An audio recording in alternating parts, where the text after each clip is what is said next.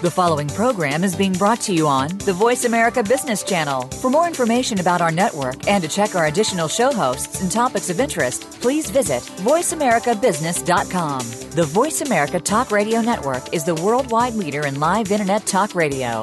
Visit voiceamerica.com. The views and ideas expressed on the following program are strictly those of the host or guests and do not necessarily reflect the views and ideas held by the Voice America Talk Radio Network, its staff, and management.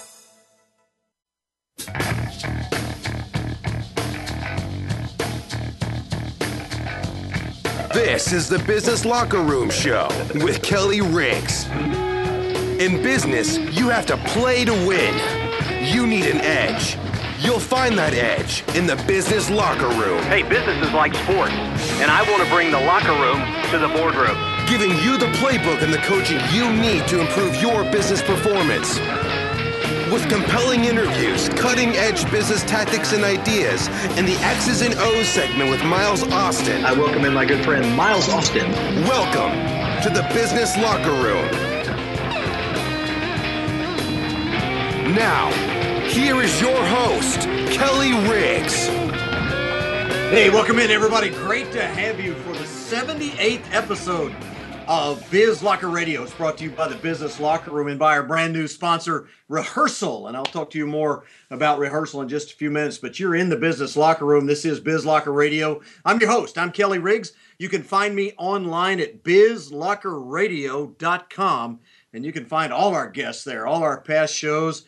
And, of course, you want to do what I do. You want to go to iTunes. I'll tell you more about that in just a minute, but more about the show, the Business Radio Show with compelling content and useful ideas that you can use today, the kind of conversations that we have on a weekly basis, some of the best information you're going to find anywhere in the business world. It comes to you live. And by the way, now, live on Blab. If you're listening in live on the radio on Voice America, or if you're listening to the podcast, make sure you track us down, find us on Blab. You're going to go to blab.im/Kelly Riggs. You'll find all of our shows that we've recorded on Blab.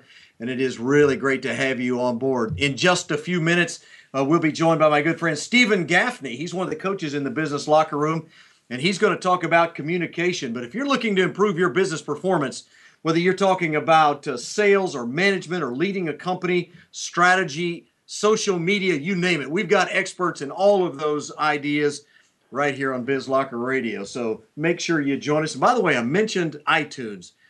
77 episodes now in the can on iTunes. You can go on and find us, subscribe to it, do like I do, download it, listen to it on the way to your work, wherever your commute takes you, and you can listen to it over and over. Some of the guests that we've had in the past several weeks are just crazy good. Guys like Mike Weinberg, Trish Bertuzzi, Joe Polizzi from Content Management Institute was on with us. Jeb Blunt, Fanatical Prospecting, and on it goes. Fantastic guests in sales and marketing and business, and it's all good. By the way, mentioned our brand new sponsor, Rehearsal.com. You know, it's been estimated that 80 to 90% of sales training has absolutely no lasting impact after 120 days. Most of that can be traced all the way back to practice and role play and those kinds of things. I grew up in an era where you were expected to role play. I'm one of the old guys. New people now, they don't like to do that. They don't like to do role play, but you can do role play on Rehearsal.com in the comfort and convenience of your office in front of your own computer. Absolutely fantastic product. Using it in my own practice and have customers that are using it as well. But it gives you the opportunity to make video recordings of best practices, train your people, coach them, and mentor them in the communication tools and the communication ideas they use in their everyday work life. Of course, we're going to talk about some of those today with my good friend, Stephen Gaffney. Stephen's been on with us a number of times. He's one of the foremost experts in the business world when it comes to communication in the workplace. We've talked about communication, conflict, sales communication. Stephen, we've done a little bit of everything, man. Welcome back to the show. Great to have you on board. Thanks for having me. While you were doing the intro, I was trying to decide glasses, no glasses. And then I realized I can't even see. So anyway, I'm glad to be here. Thank you for having me. Yeah, I'm the ball-headed blur in front of you, man. That's me. So we're talking to each other live. If you're on the radio, again, we're talking to each other live on Blab. We can see each other. Later in the show, my buddy from Seattle, Miles Austin, will join us. We'll do the X's and O's segment. Now, a lot of good things to cover with you today. But as we do when we always bring you on board, Stephen, we talk about communication.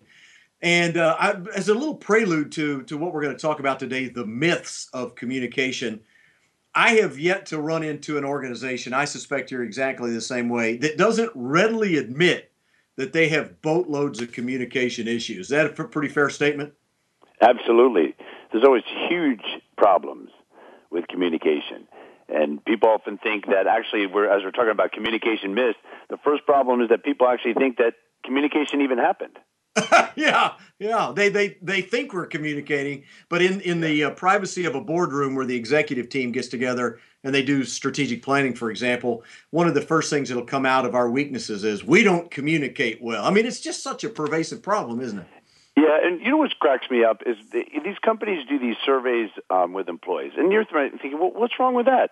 But the problem is it always comes up that communication is the number one problem. So when they say, well, you know what, before we hire you, Stephen, we need to survey our employees. I said, let me save you the money and tell you what's going to show up. Communication. and you know, as one general in the military that I work with, he said, you know, no matter how well we work at this, it's always an issue. And I said, absolutely, because the biggest thing for us to realize is how challenging it is. You know, the number one problem, and you've heard me talk about this, is the biggest problem is not what people say. It's actually what they don't say to each other. It's what they leave out. And that's where you're saying, wow, I wish they would have told me I could have done a better job. I wish, you know, they would have told me this was an issue as an executive. You're saying, because I might have been able to fix this with a fraction of the resources that now I have to deal with it. So no matter what level, no matter what situation, whether it's the military I do work with, whether it's the corporate sector, whether it's the retail market, hospitality, it's always communication is an issue. And people think, well, then what do you do about it? We have to keep working at it. Think about it this way. It's just like working out. You don't work out a few times and say, now I'm healthy.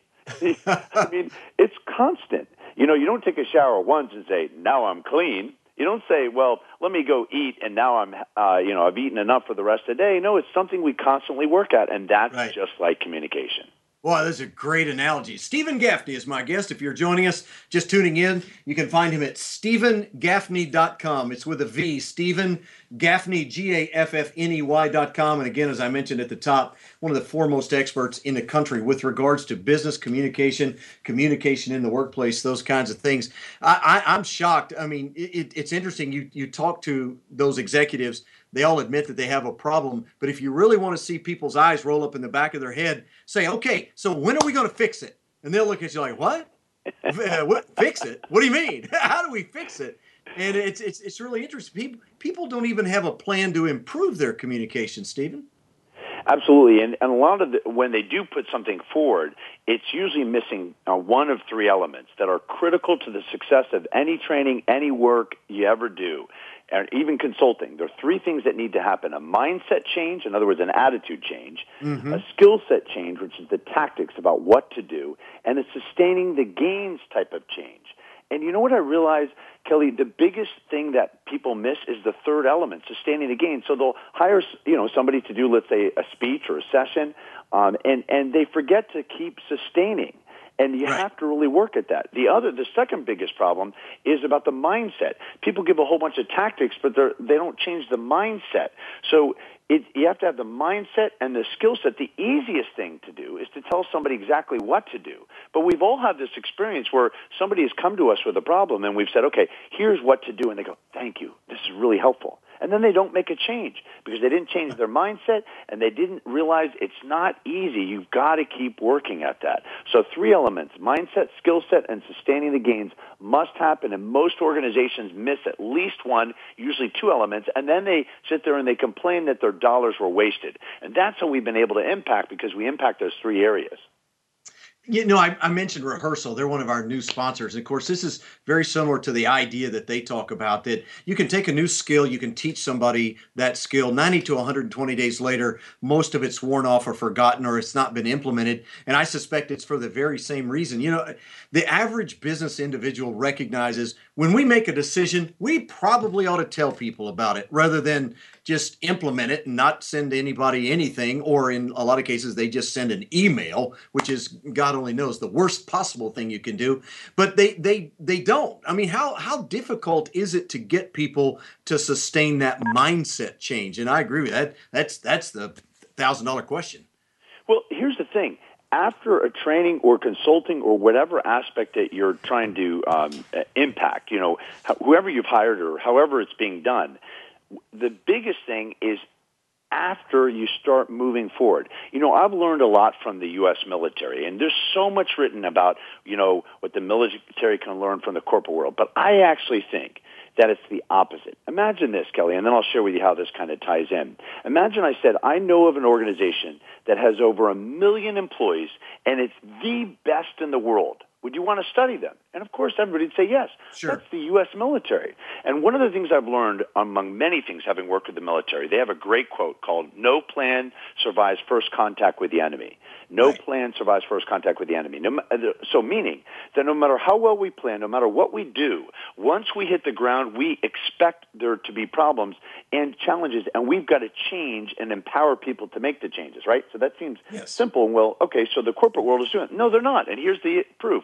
Positive. They launch a change, and then there's problems, and employees start to go, see, just like typical other changes, and nothing's happened, and now there's problems.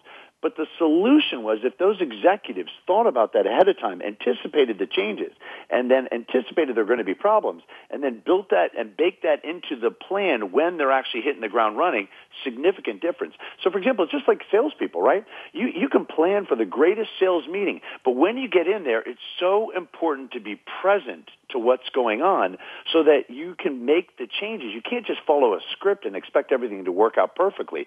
So as you know, the best salespeople spend more time listening than they do talking because then they can make adjustments on the fly. So whether it's a salesperson or a corporation, a big project or a small project, we need to really plan that there are going to be problems and actually then make those changes. He's Stephen Gaffney joining me as we talk about the myths of communication. We're going to get into some of those. One of those you've already mentioned, Stephen, that is we believe that communication happened and it really didn't. People tend to think that way all the time. I'm reminded of what John Kotter wrote in his seminal book, Leading Change. He said that in any change initiative, we tend to under-communicate, he said, by a factor of at least 10, sometimes as much as 100. There's this pervasive sort of idea that if I tell you once or I send you an email, surely you must have gotten it, right? In fact, what I often joke with people is who decides clarity, sender or receiver? Yeah, it's a great idea. And they say, okay, receiver. And I said, yeah, so we all get this, right? How you define clarity is the person who is receiving it, that they got the message. But how often have we said, I must have said this 5 times. I was perfectly clear. No, you were perfectly clear to yourself. Oh, wait, that's starting to ring home. Hang on, I don't know if we need to do that. Ouch, yeah, I step all over my toes. Well, it's obviously a real challenge when you go into these organizations. And by the way, as an aside, 100% agree with you with regards to the military. Because the military is made up of people, clearly they can fail in certain instances. But if anybody knows how to do it better than anybody else, it's clearly the military. They've had 200 years of 250 years of opportunity under the worst sets of circumstances. These guys know how to build teams. Doesn't mean people can't fail. But when you go into an organization and they have these kinds of issues, how do you create that systemic change? I suspect it takes time and repetition. Is there more to it than that?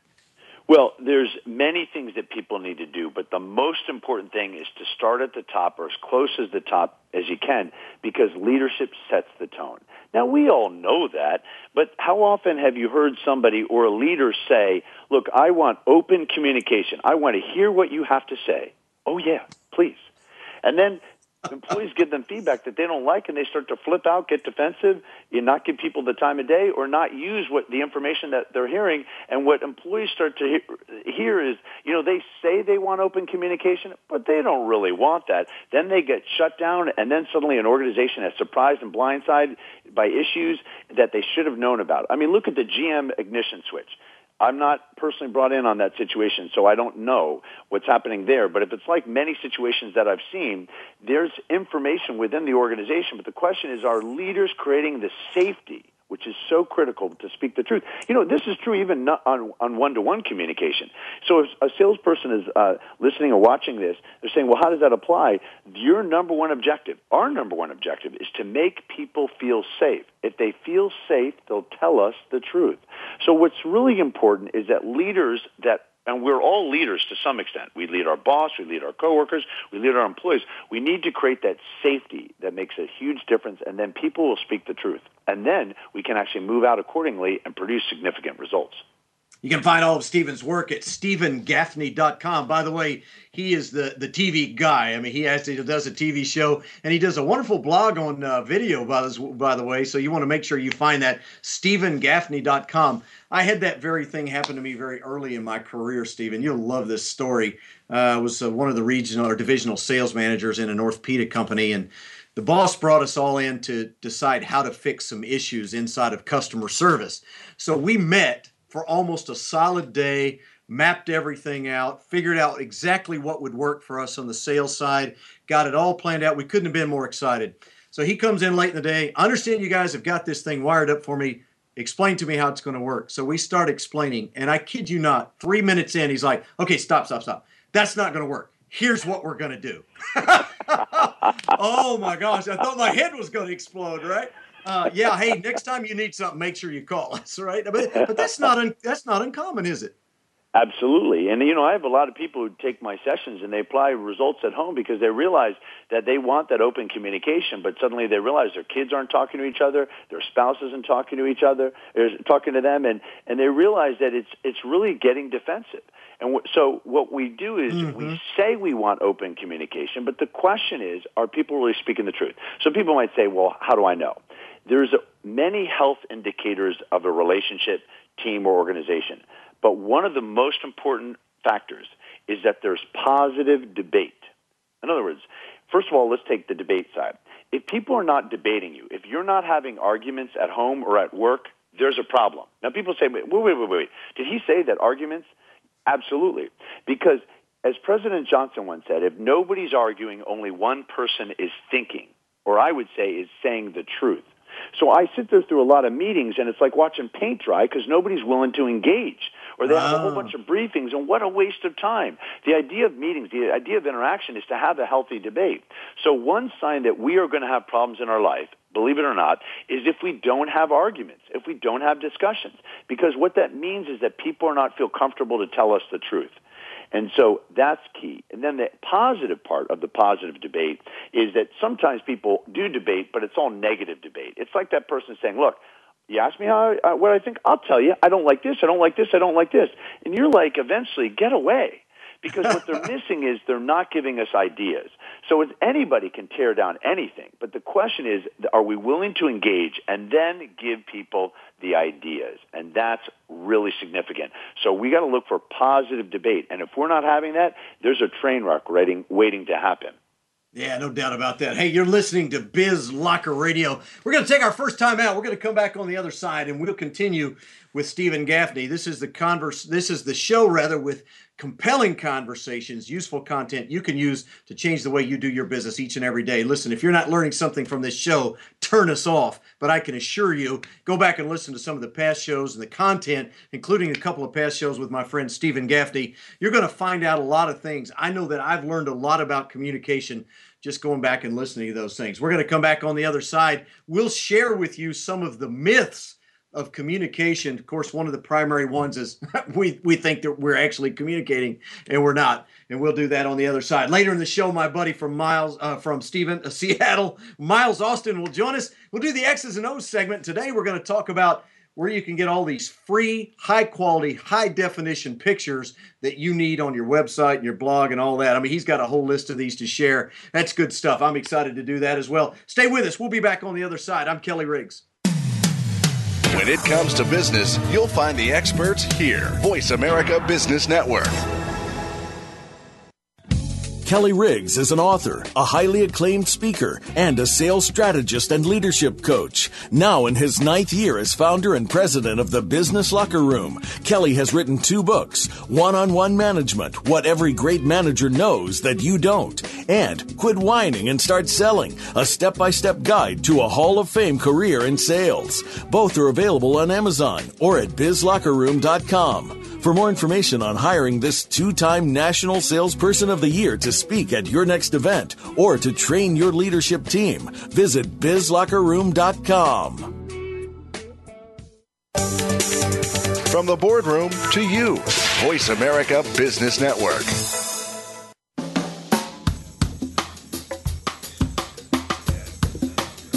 Hi, I'm John Spence, one of the top 100 business thought leaders in the world, and you're listening to the Business Locker Room with Kelly Riggs.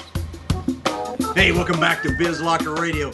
Absolutely great to have you with us as we restart, because a Biz Locker Radio, one of the great things about it, I've made a lot of really close friends in doing this. I met some of the very best thought leaders in the country. John Spence, who brought us back in the rejoin, he's one of those guys. Got a fabulous book called Awesomely Simple. You want to make sure you check it out. My guest today is Stephen Gaffney at StephenGaffney.com. Follow him on Twitter at Stephen_Gaffney, and you want to catch up with him and make sure you're checking out all of his video work that he does on his blog. We're talking about myths, Stephen, and I love that one. The first one is, we really think we're communicating. We don't have a clue. How do people react? I mean, this is what kills me about communication. Do you guys have communication problems? Oh yeah, we have serious communication problems. So what role do you play in the communication problem? What? How is that a self-awareness issue, or do they pick up on it pretty quick? How do you deal with that? Oh, you're so right, though. People are like, yeah, we have communication issues. They're not communicating. Yeah, it's their fault. How do you break through that kind of barrier when you run into it? Well, the first thing is to realize that we can't control anybody other than ourselves. And so change starts with ourselves, right? So that seems kind of obvious. But my 2 favorite historical examples to show you the difference you can make no matter what level you're at is Gandhi and Martin Luther King. Now, here's why I choose them. Gandhi and Martin Luther King never held any official position of power. They never were elected to, they weren't presidents of their countries or our country, whatever. And yet they changed the world. So my point is this. I'm not asking people to change the world, but I'm saying you can change your world by focusing on the most important thing you can focus on, and that is yourself. So, for example, let's say you work with a difficult, challenging customer or a difficult boss or a difficult employee. The question isn't why they're so difficult. The question is, what are you going to do about it? And people often will typically say, you know what, I just need a different boss or I just need a different customer or employee. Well, you can keep changing other people. But sooner or later, you got to say to yourself, how am I going to deal with it? So if you have a micromanager customer, you can find a new customer, but why not learn the strategies that are so easy, and they are easy, to deal with somebody who micromanages and turn them into somebody who won't micromanage?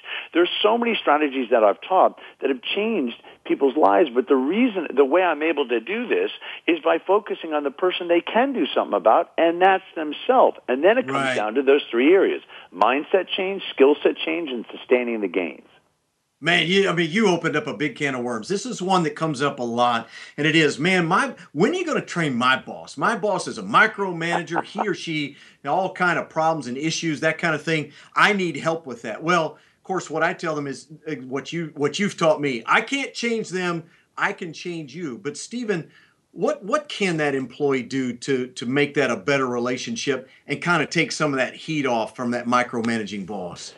So let's choose micromanagement as a key. What you can do is say to yourself, well, micromanagement, sorry, I just lost the video on you, Kelly, so I hope okay, no worries. Are you there? Yeah, we're still live on the radio, so you can roll. So I just want to make sure. All right, so what you can do is focus on the number one cause of micromanagement, and that's fear. Fear that things aren't going to turn out well. So here's what I first say to people. We've all micromanaged. There's not anybody who I've never met who's not micromanaged something. We micromanage when we're afraid something's not going to turn out, and we need to try to control the situation. So the way to deal with this is to help somebody reduce their fear. But people do the opposite. They say, well, that person's micromanaging, so you know what? I'm not going to return their calls. or I'll return their call eventually, or I won't respond to their email. But that makes their fear worse. If instead you're more open, you say to people, listen, if you're afraid or micromanager boss, listen, I'll meet with you every day. I mean, it's going to be hard to get my other work done, but if that's what you want, I will do. And when they sense you're not being resistant and produce results, not being resistant and produce results, their fear comes down, and then you're able to actually have a significantly different relationship. Works every time. You know how I know this, Kelly? Because I used to be a micromanager. And I had to learn, what are the strategies? And I thought, why am I micromanaging? So, hi, my name is Stephen Gaffney. I'm a reformed micromanager. Hi, Stephen. Right. No, that's exactly right. You know, when you start telling people, look, if you want to help your micromanaging boss, just overwhelm them with details and material and data and do your job like a champ, they'll love you, right? You'll have a great relationship. Yeah, and so, impacting sales and things that, think about it this way. When somebody wants to buy a service, they're afraid that it's not going to turn out. So they're going to ask us a lot of details.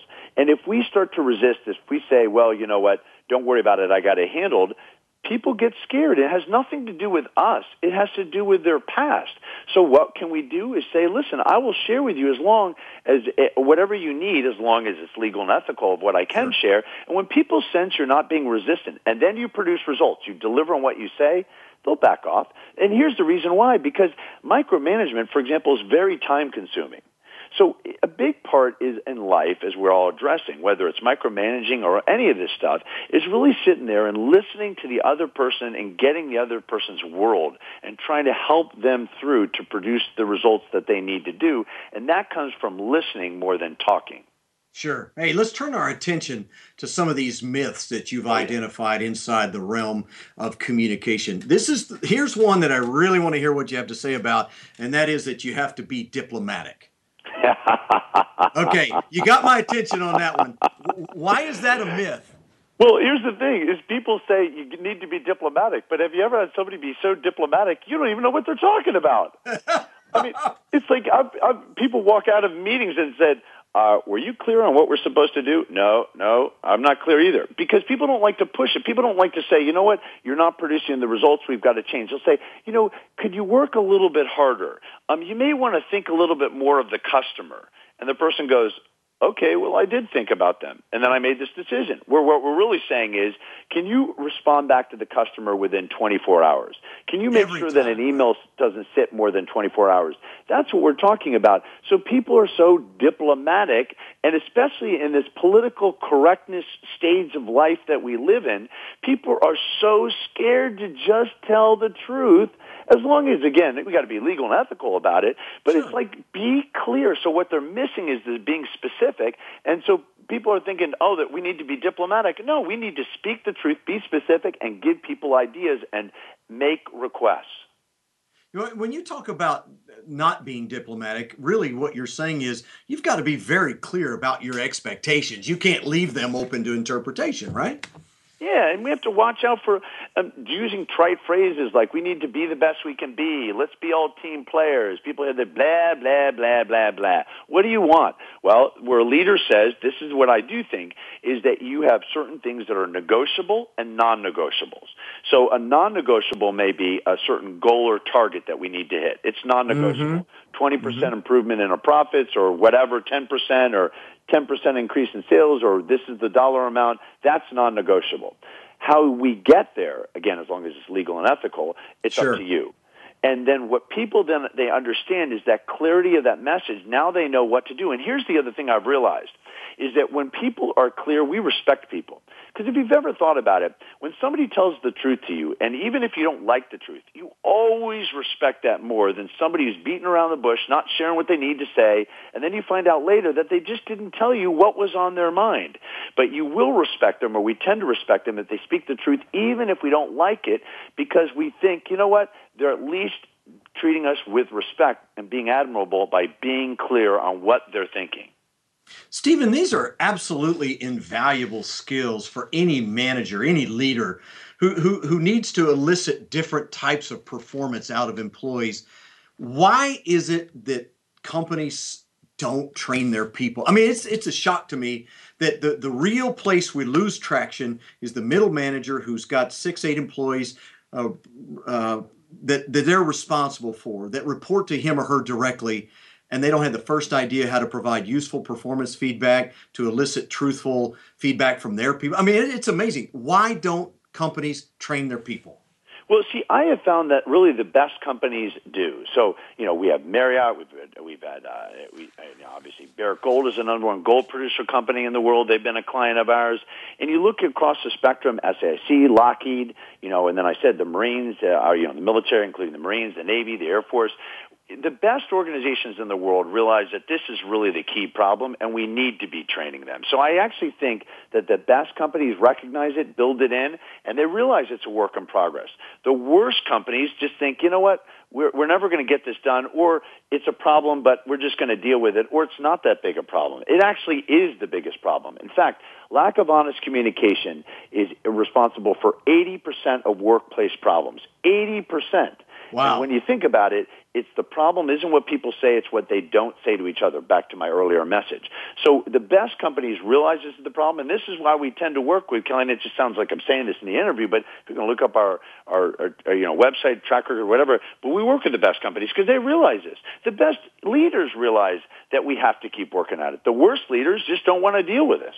Right. Or it's a one and done kind of thing, right? Stephen Gaffney is my guest. If you're joining me on Blab or you're joining us on live radio or hearing the podcast for the first time, you can find Stephen at StephenGaffney.com. Follow him on Twitter at Stephen_Gaffney. And again, he's got so much great material there on his website. One of the other myths that you talk about, and boy, if you haven't heard this one in the world of management, you probably haven't been managing very long. But we've always been told, Stephen, you got to sandwich what you really want to say between two compliments, right? You compliment them, then you say the real deal, then you compliment them again. You just eat that one alive. Why is that?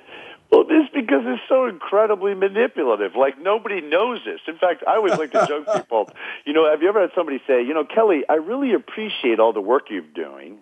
You're just waiting for the but. You're waiting for the person to say what's next. And so what people do is they say, well, you know what, I'm going to sandwich what I really want to say between two compliments. I really appreciate all the work you're doing, but what I wanted to tell you is this, and thank you for working with me. People know exactly what the case is. It's just ridiculous. Now, it was taught years ago, and maybe years ago when people aren't as savvy as they are now. And I do believe people are savvier than ever because of access to the Internet, training, YouTube, all the stuff that you can get. That people are really sensitive, and that's why there's been such an uptick in our work, which is essentially, whether it's our work or somebody's work, about speaking the truth. So here's what you got to do. When you're having a tense conversation, a tough conversation, get to the point first. Share what's the objective, go through having a fact-based conversation, and then at the end of the conversation, you can say, listen, Kelly, I really appreciate how you've listened to me and how we've talked this through. I feel really good about it. And you know what? Even if we didn't solve it all, I can say, look, we took the very first step and discussed it. My point is, appreciation is fantastic, but we need to put it at the end of the conversation, not sandwich it. And the other thing we need to think about, and this is big, is appreciate people and communicate that as a standalone message. We tend to appreciate people when we need something. So let this Thanksgiving be the time we need to thank people. Separate. Not like tied it into anything else, where now we need to say, you know what, I really appreciate you working with me. It's been great. Period. But now what I really want to tell you is this. And then they're just waiting. They got their eyes open. They're looking at you, right? And then you don't say anything. You're like, are you done? Yeah, I'm done. That's another piece of communication I think thoroughly is overlooked. We talk about telling the truth, direct feedback, but how many managers, particularly in my experience, Stephen, male managers, I don't know what it is. We just seem to have more trouble being honest and man, here comes a word that men hate, vulnerable. But it's very difficult to look another man in the eye and really give him a valid, well thought out, deep sort of encouragement or recognition without creating some issues internally. Why is that? I mean, why can't we do that more effectively? People often talk about gender differences, and there's a lot of stuff out there, but this may sound a little bit counterintuitive. My advice is to not go there, and here's the reason why. And I'm not afraid to speak my mind and share a real specific example about something along these lines. Years ago, there was a book called "Men Are from Mars, Women Are from Venus." Right, and the essential thing was men want to fix things and women want to be heard. Right? Men want to fix it, get it done. Women want to be heard. Sounds simple, but here's the problem at work. If a woman walks in and I say, "I feel your pain, talk to me," and then I see a man, comes up to me and I say, "Okay, let's fix it. Let's try to take care of things." I just treated a man differently than a woman, which is a big problem in the workplace. What's much better to do? It's much better is to just say, "Look, to either gender, did you want to fix things or did you want to just vent?" Just absolutely. Ask the person. So even this whole vulnerability angle, it's a little bit touchy. What I do think is that there's standard good communication that doesn't matter whatever the gender is, and that's how we've been able to produce results. So going back to an early one with appreciation, especially in this time of Thanksgiving, there's 10 key leadership factors that I've been able to figure out that actually has people have tremendous charisma. There's 10, and one of them is how we make people feel good about themselves. Not how good they feel about us as a leader, but how we make other people feel good about themselves. And that deals with compliments and going back, and compliments are good to do regardless of the gender. It's really, really important to do. Yeah, absolutely. No, my only comment and only observation about gender is that women seem to have a little more comfort level in giving compliments and recognition. Most men, all we've got, Stephen, is high five. Give me some of that right there. That's all I got for you. Whereas to look somebody in the eye and tell them how much you genuinely appreciate their work without the but and the things that follow at the end and what I really want, it's just very hard to find. I don't know why, but there seems to be a real weakness there in the workplace. When I tell people, look, that's the most powerful leadership tool you have at your disposal. When people feel valued, it's amazing what they're capable of doing. Would you agree? Yeah, and what you're talking about earlier, even about the vulnerability, whether we're looking at the genders, no matter what, it's a good strategy to be vulnerable and at least share what's on our mind. If we're not vulnerable in some capacity, we're not going to let people in. When you have a wall up, a wall works both ways. Little gets out, but also little gets in. And I've had to work with people, and I've said, you know what? Just start being more vulnerable. Give it a trial. Say what you really need, because that's a form of vulnerability, and see how the world treats you. And what you're generally going to find is people really respect vulnerability. What they don't respect is people who hide out, and we don't tend to connect with people who are very stoic. So we do need to connect, and part of connection is being vulnerable. And one of the best ways leaders and people can connect is by sharing stories where we were unsuccessful. What we learned in life. And I've had a tremendous amount of failure and challenges in my life, but I learned a great deal from them, and we're able to come back from that, whether it's a health situation, whether it was a work situation, which I didn't have the right strategy or whatever, but I learned all this stuff. And so sharing that vulnerability lets us know we're all in this together. It's not easy, but the good news is there's so many strategies that produce significant results, but it comes from being vulnerable, because the worst lies we ever tell are the lies we tell ourselves. That's the one where I got this handled. And the little voice inside us goes, what, are you kidding? You're never going to get that handled, just like you screwed up before. And you're like, no, I'm going to get it handled. And people can tell it's insincere. Be vulnerable and try it out.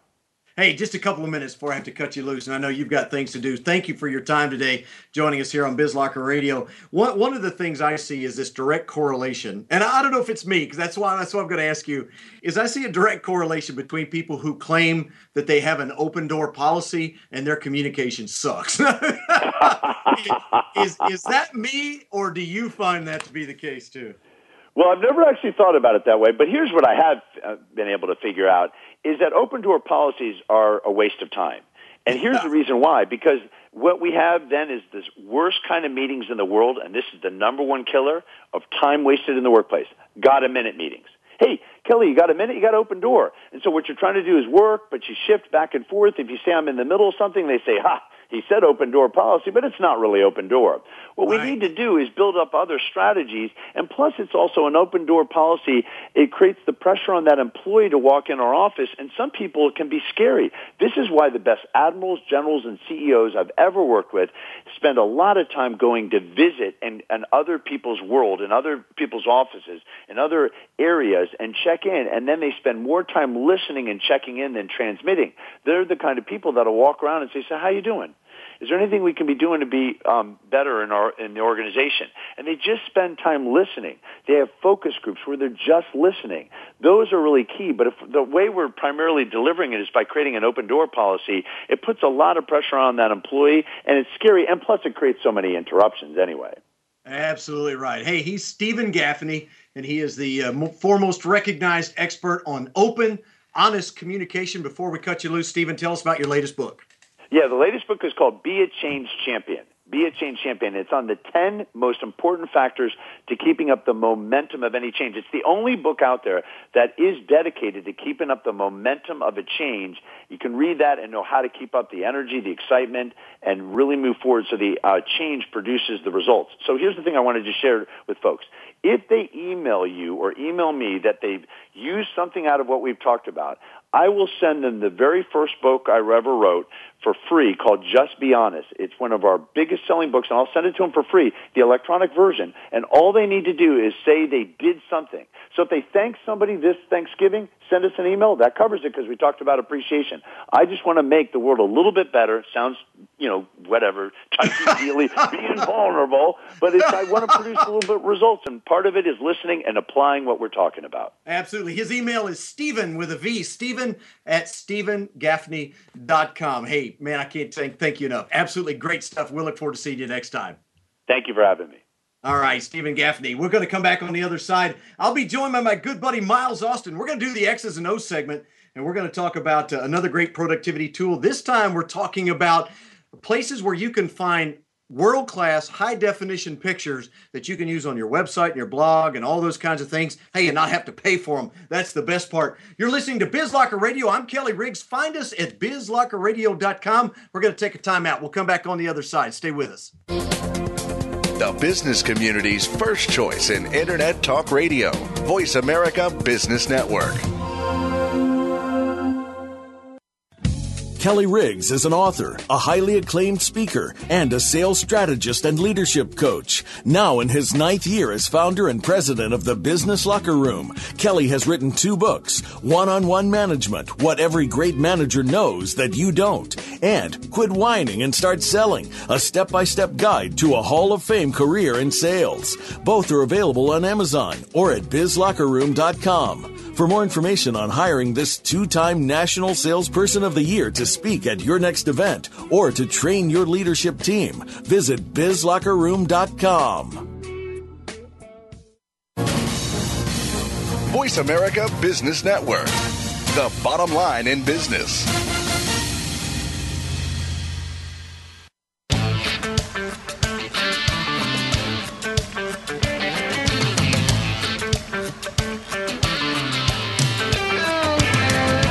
This is Dan Walshman, and you're listening to the Business Locker Room Show with Kelly Riggs. Hey, welcome back to Biz Locker Radio. As I take a drink, and we're live on Blab, by the way. Hey, you want to jump on Blab, man? This is absolutely the greatest thing ever. Thanks to Stephen Gaffney for joining me on Blab. We do it each and every week here on Biz Locker Radio. It's brought to you by the Business Locker Room, and it's also brought to you by our good friends at Rehearsal. Rehearsal.com. This is a platform, a video platform that provides a safe place to practice communication with customers and colleagues, gives you the opportunity to do role play, something salespeople absolutely need to do, don't ever do it poorly when they do try to do it, and they shy away from it because they're insecure around their own peers. Well, rehearsal.com. Special thanks to Jeff Curlis and Derek Volpa and the guys over there for providing a platform that you can use with your team. Trust me, this is a fabulous product. I'm using it now in my consulting practice. You're going to want to use it. If you've got a sales team of any kind, you're going to want to check it out. It's easy. It's incredibly cost-effective. You can find them at rehearsal.com. Miles Austin is my guest. We move into the X's and O's segment of BizLocker Radio. Miles joins us almost every single week. Find him at fillthefunnel.com. Follow him on Twitter at Miles Austin. Miles, my brother, how are you? I'm doing fine, buddy. How about you? Well, if you're watching on Blab, Miles' head's on fire. So you want to check that out. Billy Bob Brigman jumps in and says, Miles Austin is great to follow on Twitter. Billy Bob, I wouldn't go that far. Okay, don't get crazy. Just make sure you follow at Kelly Riggs as well. No, really, great to have you. Miles is super fantastic. He's probably why we have as much traffic as we do on this show. We have great guests, but Miles is he's the weekly constant. Hey, we've got something kind of cool on tap this week. And when you told me what you wanted to talk about, I was really excited. It's where do I find those high definition, high quality, great pictures that everybody uses on their websites and their blog posts, but I can get them for free? Tell us about that. Absolutely. Look, there's literally probably 100+ websites that are free. Wow. Yes. I did not know that. I mean, I knew there were a few, but 100, Jiminy Christmas. Yeah, there's an unlimited amount. And so what I tried to do in prep for today's show is to say, look, there's what I like about several of these is many of them have different themes to them, as an example. And several of them that I actually subscribe to, I get a feed every week from them that said, here's the new photos we've added since last week. So I can open up the email and kind of just scan through real quickly. And it's amazing. There's times when I see a photo that drives the content that I'm going to write about in my next blog post. Or as an example, I was working on a presentation that goes live tomorrow, a video about change. And I thought, man, I was just struggling, not with the words and the content, but the images and the imagery to share at a presentation with an audience. I literally went to several of these, and I just typed in change and the challenges of that, et cetera. There's a couple other keywords like it. And I filled up probably 40 slides of free, high quality, like you said, high def images that I had no other source for them. And I used to buy these things for $1 or $2 or $5 a piece. And that gets old pretty quickly. Right. Absolutely. It does. Well, yeah, I know that you do this for a living. This is a big part of your practice and the kind of things that you advise people on. And when they're setting up their websites and their blogs and those kinds of things, it seems pretty obvious, but I'm sure you have at least some data or some anecdotal experience. How important is the right picture when you're talking about your websites or your blogs? You know, Kelly, what you just said is really interesting because honestly, the right question isn't what's the right image, but it is an image. Visuals are how a big portion of our society learns and it catches our attention. Communication is significantly increased and retention if there's an image involved, right? It could be a video, could be an image, or some combination of all of them. And then we add sound, and then we add the written content. And now you've got a full package for training, for learning, for public speaking, whatever it might be. So the real issue is use images, period. And once you get that into your brain and you start really focusing on how do I incorporate images into pretty much everything I do, then you'll find pretty quickly you're starting to run out of images you might have of your own that maybe you have on your hard drive or that you've taken.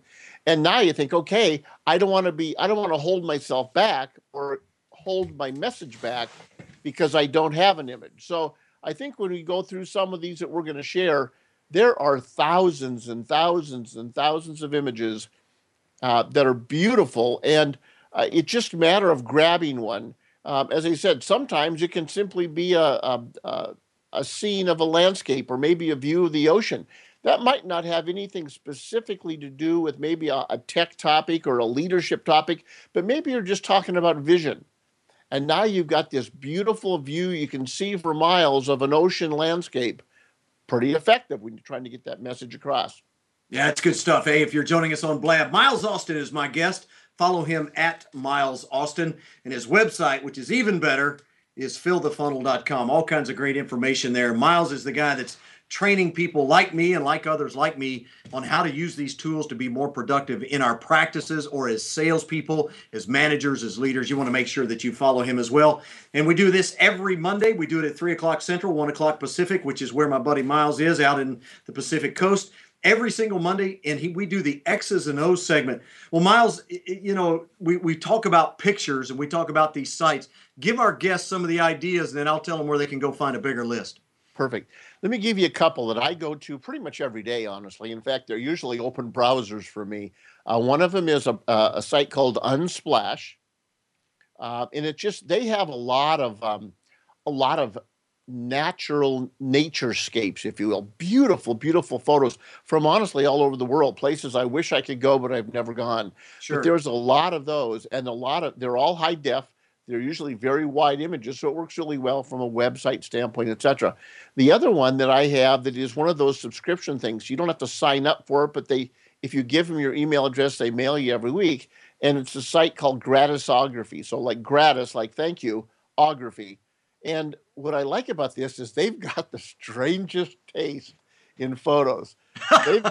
They found some of the goofiest looking people in some of the most awkward scenarios you could ever imagine. And I love them for that reason. It's like, wow, you got some guy blowing a bubble, and he's kind of a funny looking guy, kind of like me probably anyway, but he's got this massive bubble. And then a couple of pictures later, that bubble popped. And so you could build a sequence of communications, and it's just a lot of fun. So those two I use quite a bit.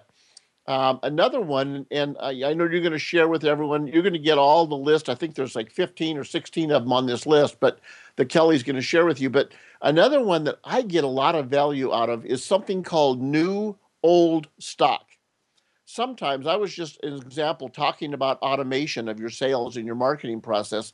And in my mind, I had an image of an old manufacturing plant, like maybe a Ford assembly plant back in the early days, or, some kind of a bunch of machines just putting bottles together or something. And I found a whole wealth of information at New Old Stock. And the link, again, Kelly's going to share with you. It's actually an unusual link for Townsend.co, but it's a bunch of old photos. And I'll tell you, and a lot of times they're black and white. And many times, again, you're looking for an image that conveys emotion and conveys the message you're trying to deliver. And a black and white, old-fashioned photo can be a very powerful communication tool.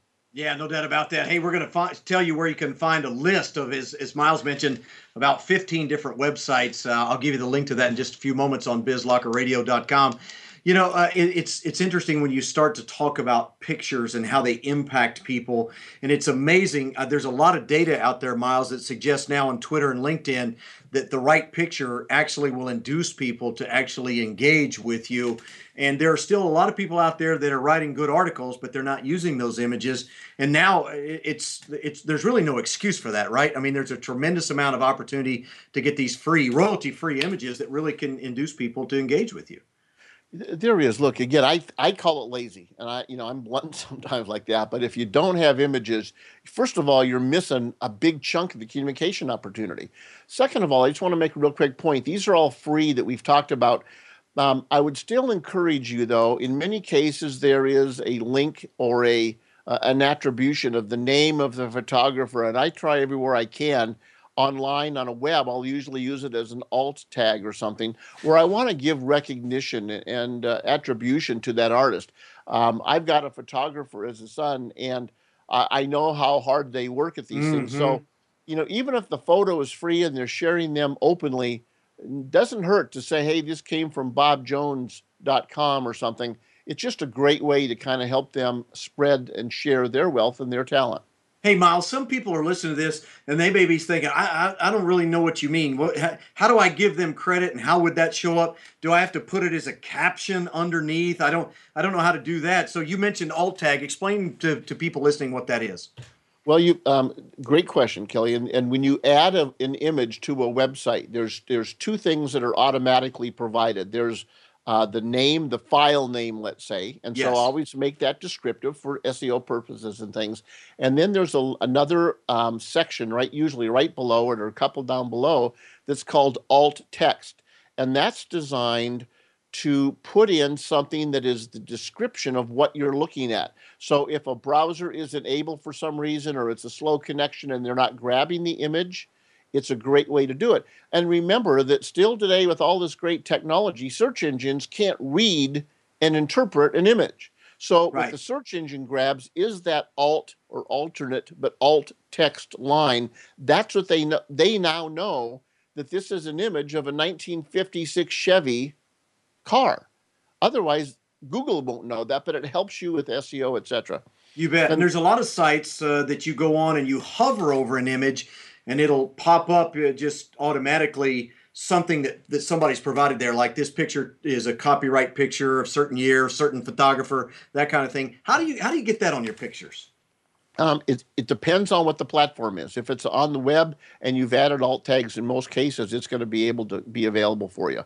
Okay. As an example, in PowerPoint, I always have it on the very bottom of every slide I do. In most cases, sometimes I get in a rush, but it might be very small and hardly readable. But if someone opens that and they go down and they want to find more, it's right there, either there or in the notes tied to that PowerPoint or that haiku deck that I use. Yeah, so you're doing everything you can to make sure that people get recognized for the work that they do. And I just think that's the professional way to do things, to acknowledge the people that have provided the help for us, especially when it's absolutely free. Hey, you mentioned Haiku Deck, and I know Canva's out there as well. A couple of really cool tools that actually do provide some free pictures as well. Why don't you mention those? Yeah, I mean, obviously Canva's a great one. It's just kind of a photo editor. I used Haiku Deck about 2 weeks ago for a presentation I was doing in Washington and D.C., and I built my entire deck in PowerPoint, no images. It was just black text, the key words of each text. So I like to use a word and just talk to it rather than provide the text. And it was white background, black text. It was all it was a keyword. I imported into a tool over at Haiku Deck. It went in, it loaded them up into their tool. It went through its extensive database and found an image that they thought best matched every one of those keywords. I love that feature. I changed 2 images out of about 50. I changed 2 images out of them. So what would have taken me hours and hours and hours took me less than an hour to get the whole thing done. Yeah, I love that feature in Haiku Deck. Just put in a keyword, it'll suggest a bunch of picks for you. Folks, these are some fabulous tools. If you're doing presentation work, whether it's to a customer or you're just doing speeches or presentations that require visuals, really, the mark of a professional, Miles, I'm sure you would agree with this, is the quality of the images that you're using and how you actually integrate those into your slides. Absolutely so. Images are important. They communicate as much, if not more, than your words or your printed words or your spoken words. So use images. And really quickly, Kelly, before I go, I just want to explain to people why I've got fire going on behind me. If all I would encourage you, if you're on Blab, just search for Firestarter. Kelly is, in fact, one of those that's going to be participating starting November 30th. We're running a series. It's a 12-minute video every day for the month of December. And I ask some very well-known, really sharp people across many different disciplines, what do you do and how do you start your day? So how to start that fire every morning. So I encourage you to do it. That's the reason the fire is going. I've got some testing. We're doing some setup stuff today. So Firestarters on Blab. Just search for Firestarters and you'll learn a lot. We're going to have 30-plus people out there sharing their how to get started every morning. That's good stuff. Hey, I mentioned I'd give you that link. Go to bizlockerradio.com. Find today's session with Stephen Gaffney. It's called The Myths of Communication. Click on that link, go to the show page, and down at the bottom, you'll find X's and O's with Miles Austin. You'll find a complete link of all those things. Hey, Miles, appreciate it so much. We'll see you in a couple of weeks. Hey, next week we'll be doing a replay of a show we've done in the past. We're back live on December the 7th. Looking forward to doing that again. You can find us at bizlockerradio.com. And you want to go and find all of our past shows and our new shows coming up. Looking forward to having a great show with Pete Walter, who's with dealwiththemedia.com on December 7th. Thank you to Michael Sergett. He's our engineer. He makes us sound a lot better than we really are. And I look forward to seeing you next time here on Biz Locker Radio.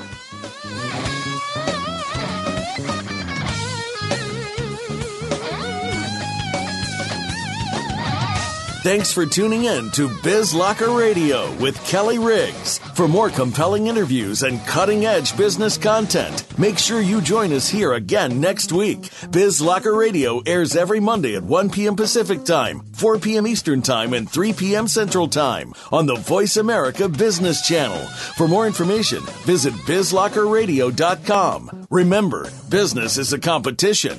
Play to win.